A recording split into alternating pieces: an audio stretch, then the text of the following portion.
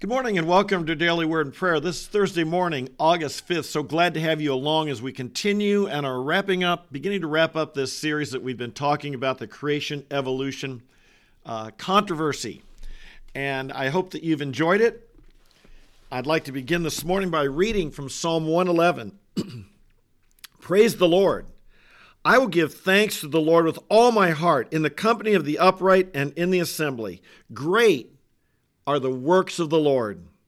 They are studied by all who delight in them. Splendid and majestic is his work, and his righteousness endures forever. He has made his wonders to be remembered. The Lord is gracious and compassionate. One of the great wonders and miracles of Scripture and of history and of the work of God is his creation. And so as we've been studying this, I know lots of times we think of others, and for obviously the greatest work of the Lord is the cross, the resurrection, the redemption of humanity, reconciling us to the Father, bringing us back into relationship with God.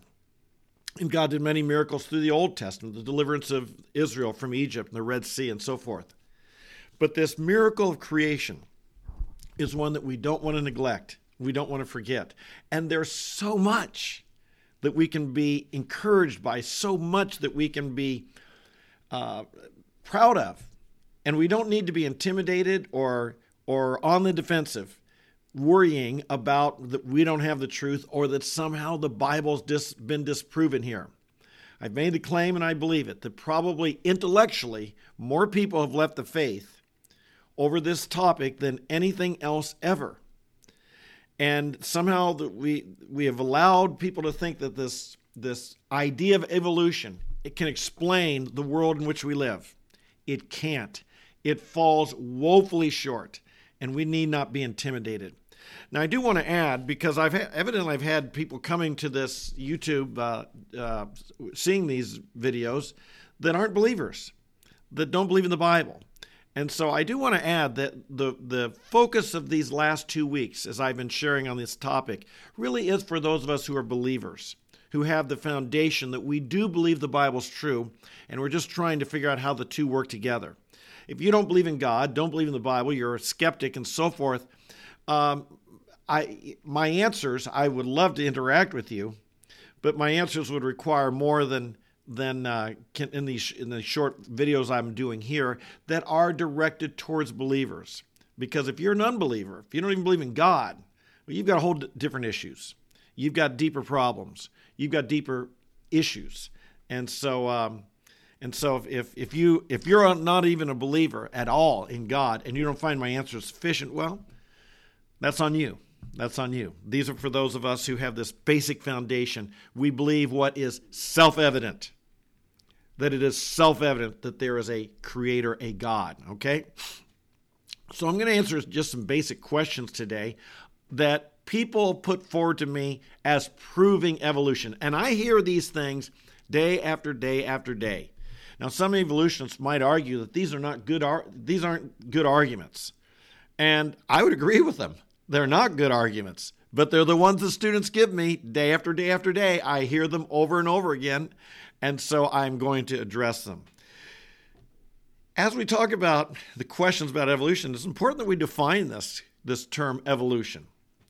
I was at the University of Nebraska once. This is the honest truth. I would not lie to you here. This is the honest truth. There was an anthropology professor out there, and we were discussing evolution, and I was asking, is there any proof? Why do we have no transitional forms? Why do we not see evolution happening today? Why is there no transitional forms in the fossil record or walking on Earth today? And I was asking some questions for proof. And he looked at me with pity and like I'm an ignorant moron, and he said to me, Tom, have you ever seen a baby? Yeah. Did it grow into an adult? Yeah. Tom, he said, that's evolution. I wanted to pull my hair out. If that's what evolution is, count me as an evolutionist. If a baby growing to adulthood is evolution, I'm an evolutionist. But my goodness, friends, that's evolution? No, we're talking about a theory put forth by Charles Darwin that said all of life is related. We all came from a single organism somehow that got started, and they don't necessarily know how to answer that question. And that through mutations and natural selection, that can explain all the diversity of life we have on Earth today. That the difference ultimately between you, a plant, a cockroach, a mosquito, an alligator, and a giraffe really comes down to simply this. You and I mutated differently, and the mutations happened to be advantageous, so we survived and others didn't. And that explains all the diversity of life in the world today. That's what I'm addressing. So how do we answer? And we are, by the way, I might add, on the defensive. Sadly, the theory of creation has been thought of as religious, and consequently, it has been banned from being taught in the public schools and in the universities, and therefore the field of science has been dominated by people who simply have not heard arguments in favor of the creation perspective. They just haven't. And so we are on the defensive.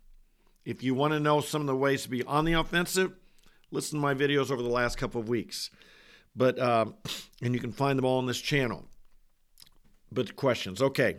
First question I get maybe more than any other question when this topic comes up on campus. If evolution isn't true, explain why chimpanzees and humans have 98% similar DNA. Well, they say there's, I won't cuss on this channel, so I'll change a word here, but they say there's such a things as lies, darn lies, and statistics. And you can take numbers and make them say almost anything you want to say, can't you? Do you realize there's over 3 billion base pairs in the human genome? And so when they, and so given by, and by the way, as creationists, we don't necessarily accept this 98% figure because that's only dealing with certain parts of the genome. That's not comparing the entire genome of a chimpanzee with the entire genome of a human.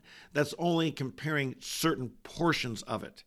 And dare I even say, this figure was being quoted to me before the human genome was even mapped. And I'm sure before the chimpanzee genome was mapped. I was hearing this in the 90s before it was even, the entire genome was mapped, and they were telling me we're 98% alike. Why? Because they're just looking at certain common portions, and they're seeing the similarity. Well, there are some similarities between us and the chimp. We got 2 eyes, 2 hands, 2 legs. We got a head, we got a torso, we got a heart. There are similarities biologically. But if you're going to say there's 3 billion base pairs in the human genome, and we're 2% different, do you realize that means there's 60 million genetic differences? 60 million genetic differences? If they want to play with numbers, we can play with numbers too. If they want to say we're 98% alike, we can say, yep, there's only 60 million differences between us and them. It's a pretty powerful number, isn't it? But the bigger argument I'd make is, come on, folks, a chimpanzee, the difference, if you can't tell the difference between us and them, they're not having YouTube videos they're watching right now. They're not producing YouTube. They didn't produce an internet. They could never produce a computer, write a book, compose a symphony, build an airplane, build a building. The difference between us and a chimpanzee is so amazing because we are made in the image of God, and God has made us creative people. If you only see a 2% difference between us and a chimpanzee, what are you doing in a university? The university, no, there are no chimp universities. There are no chimp kindergartens out there. The difference is amazing between us and them. Second question, we're taller and live longer than our ancestors. That proves evolution's true. No, it doesn't. Not at all. It might prove we have better medicines. It might prove we have better nutrition. It might prove we have different exercise. It might prove we live in better homes that cause us to not die and it gets real cold because we got heat, or die if it gets real hot because we've got air conditioning. It might prove we got better shelter, and we've done these things.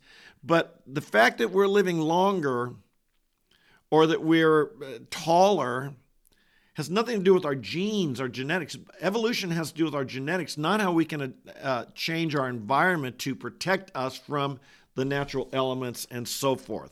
An obvious answer. third question. All humans could not have come from just two people. Such interbreeding would have created tons of birth defects. Well, it would now. But remember, we're talking about a biblical paradigm. God created Adam and Eve. He created them perfectly. This would have included their genome would have been perfect, without defect, without genes in it that would produce a birth defect. And so Adam and Eve's offspring could intermarry, reproduce with one another without a likelihood of a birth defect. But over time, see, we claim the genome is breaking down. We claim that the genome is mutating, but it's mutating negatively. It's losing information. And so consequently, as time goes on, yes, these mutations, they begin to add up within the human genome. And fortunately, they're recessive. These mutations are recessive. They're negative, and they're recessive genes. And if you end up marrying your sister or someone who's a close relative, then those recessive genes could come forth and you would have a birth defect. But this would not have been a problem in the early generations of Adam and Eve's offspring because God made them perfect. The genome, again, we're not getting, our genes aren't getting better, they're getting worse.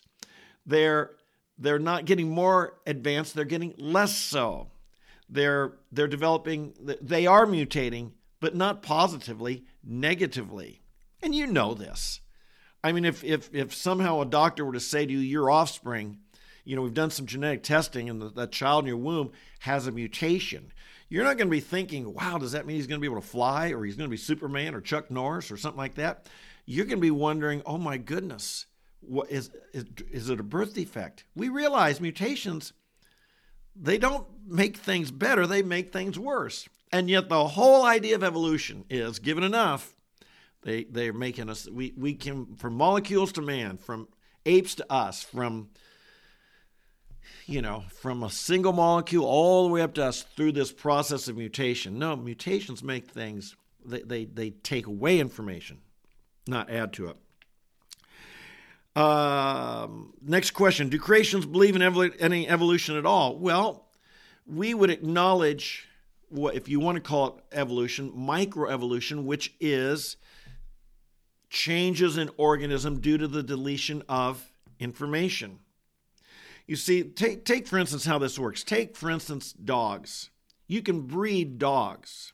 You can see all kinds of different dogs out there. In our neighborhood, we got all kinds of different dogs. How did they get that way? They got that way by separating the population. And so you put the dogs, for instance, that get long hair, you just have them breed with one another, and you end up getting only long-haired dogs.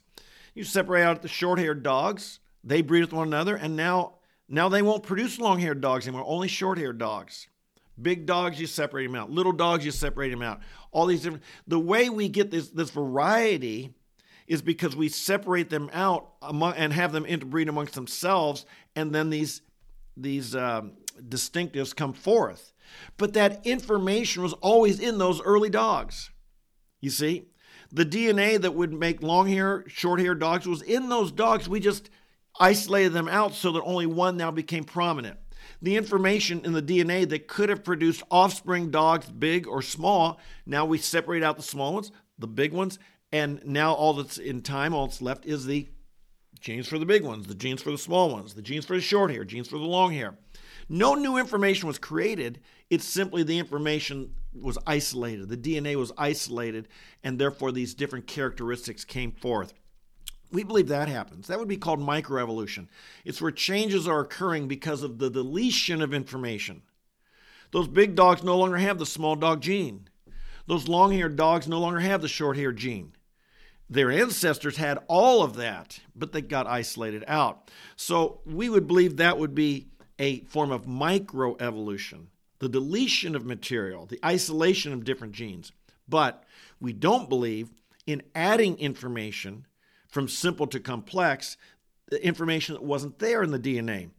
And we can understand how dogs can have different, its descendants can have different qualities, characteristics. But as we saw yesterday, little changes don't mean big changes. Changes in a dog doesn't mean you can come up with how do you get the difference between vertebrates and invertebrates, warm-blooded, cold-blooded, sexual versus asexual. Those who breathe air, those organisms breathe air, organisms breathe water. I mean, those differences are so structural. That's a big gap to change. We don't believe in those things. How do you explain so many similarities within so many organisms, we're asked? Well, it's real simple. We've got a common creator. The same, it's kind of like walking in a room, and there's a art gallery in D.C. that when we visit there, and there's a room of all Rembrandts. And all the paintings are different, but they all kind of look similar style. How do you explain that? Well, they all came from the same artist. They didn't come from one another. They came from the same artist. Picasso's, his are distinct. They all have the same artist.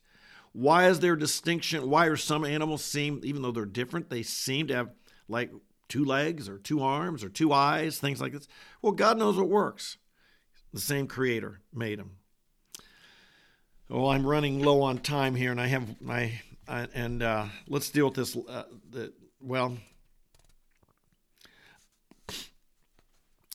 How about antibiotics, we're told? This is a big one now with all this, coronavirus going around and vaccines and discussion about this and the science, follow the science and so forth. We have antibiotics. So if you get sick and you have a bacterial infection, you can take an antibiotic, but if you aren't careful and you take them too often, some antibiotics will not be killed off, and then they'll become superbugs. They'll become strong and resistant to antibiotic, and you get quite sick. So you got to be very careful that you don't overdo this antibiotics. So doesn't resistance to antibiotics prove evolution? Well, no. All that proves is that the stronger ones, the ones that resisted, the antibiotic didn't kill all bacteria, and the ones that didn't kill grew, multiplied, became more prominent, became stronger. Not that they changed, but they just survived, and because they survived, they became more prominent. They multiplied, they proliferated, and therefore you got a bigger problem. It's not really we do believe. Again, we can believe in natural selection if what we mean by that is, do some organisms survive in a certain environment and thrive while others are killed off? Well, that does happen. We don't have a problem with that. But that can show a survival of the fittest, not the arrival of the fittest. It doesn't explain how there's not a genetic change that's occurring that's causing a new strain. It's just causing one that was there that survives to become more dominant and to proliferate. So that would explain, as we said, it doesn't explain how we got it. It just explains why some survived and others didn't. In other words, the survival of the fittest, not the arrival of the fittest. I'm running out of time. Those are most of the questions I get. Those are the ones I get. And so they're so easy to answer. And none of them come close to proving this whole big entire narrative we've been given, that from molecules to man, from the original spark of life to the incredible complexity we see in nature. Let's not take glory from God. Let's not take glory from God. You and I are amazing beings. We've talked here before, but my goodness, you're more than a machine. You're a living soul. You're alive. You're alive, you and I, and life all around us. We used to talk about the simple cell. No, it is so complex. That leaf, if you ever see how photosynthesis works and how it's diagrammed, it's incredibly complex. In every leaf, every green plant. My friend, everywhere we look, we see the evidence of an incredibly intelligent God. We study his works because we praise him. We love him. You and I who believe in creation, we've got nothing to be ashamed of, nothing to be intimidated about. Now, that doesn't mean, you go talk to someone who majors in a scientific field and they study evolution all the time. You may not be able to debate them because they're immersed in this world and you're not. Doesn't mean they have a truth you don't have. It just means, you got rusty. You might have forgotten things we talked about here. And that's the reality. You may not be an expert in this field, but don't be intimidated. Our God is the expert. And there are creation scientists who will go toe-to-toe with any evolutionist and be glad to do it if they would be willing to debate us. And so often they're not. So, praise the Lord. Father, what a wonderful world you've made. What a wonderful God you are. Who could know the mind of the Lord? We talk about the DNA as if it's some simple little thing. And Father, the information and the complexity of it, the design of it, the way it works is beyond what we could have ever even hardly imagined. And the more we discover, and Lord, we're just at the tip of the iceberg. What an amazing God. What a brilliant God. What an intelligent God. We praise you. We praise you for your wonders, oh, that we would study them and not take glory from you. We confess, oh God, and we forgive us for the way our schools and our universities and so many intelligent among us think all this happened without you. All this happened by chance. All this happened just by accidents. Lord, the information that would support that is so weak.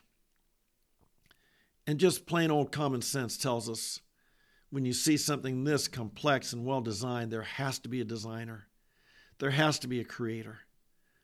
There has to be. We give you praise. We are unashamed in saying we believe in you. We believe that you made us. Fearfully and wonderfully are we made. We thank you for how you've made us. Thank you, Lord, for every bit about who we are. You don't make mistakes. And we thank you for who we are, how you've made us, the special purposes you have for our lives. Thank you for your reason. Lord, we've talked about the details, but we thank you for the reasons.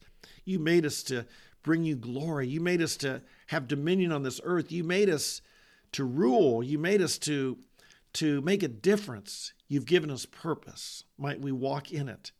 And might this very day be a day of fruitful service and purpose. Might we reflect you and your glory in all that we do. Thank you. We're not only made, we're made in your image. Thank you for choices we can make, faith we can have, love we can show, character that we can display and develop.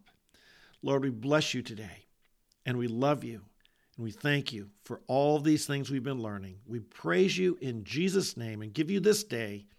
Amen, amen, and amen. Okay, folks, hope you've enjoyed this. Tomorrow will be our last time on this series. If you're just tuning in for the first time, over the last couple of weeks, and you can find my videos on this channel right here, Tom the Preacher, YouTube, search Tom the Preacher, and you'll find them. And over the last couple of weeks of our Daily Word and Prayer, we've been discussing this issue of creation evolution. So if you'd like to know more about it, make sure and check those out. And I hope you come back every day. We're here every day, 8:30 a.m., and also, if you miss it, you can watch later in the day. You can watch later that week, or you can listen to the podcast on the Apple, Spotify, or Google platforms. So God bless you. You have a great day. I love you guys. Hope to see you tomorrow. Bye-bye.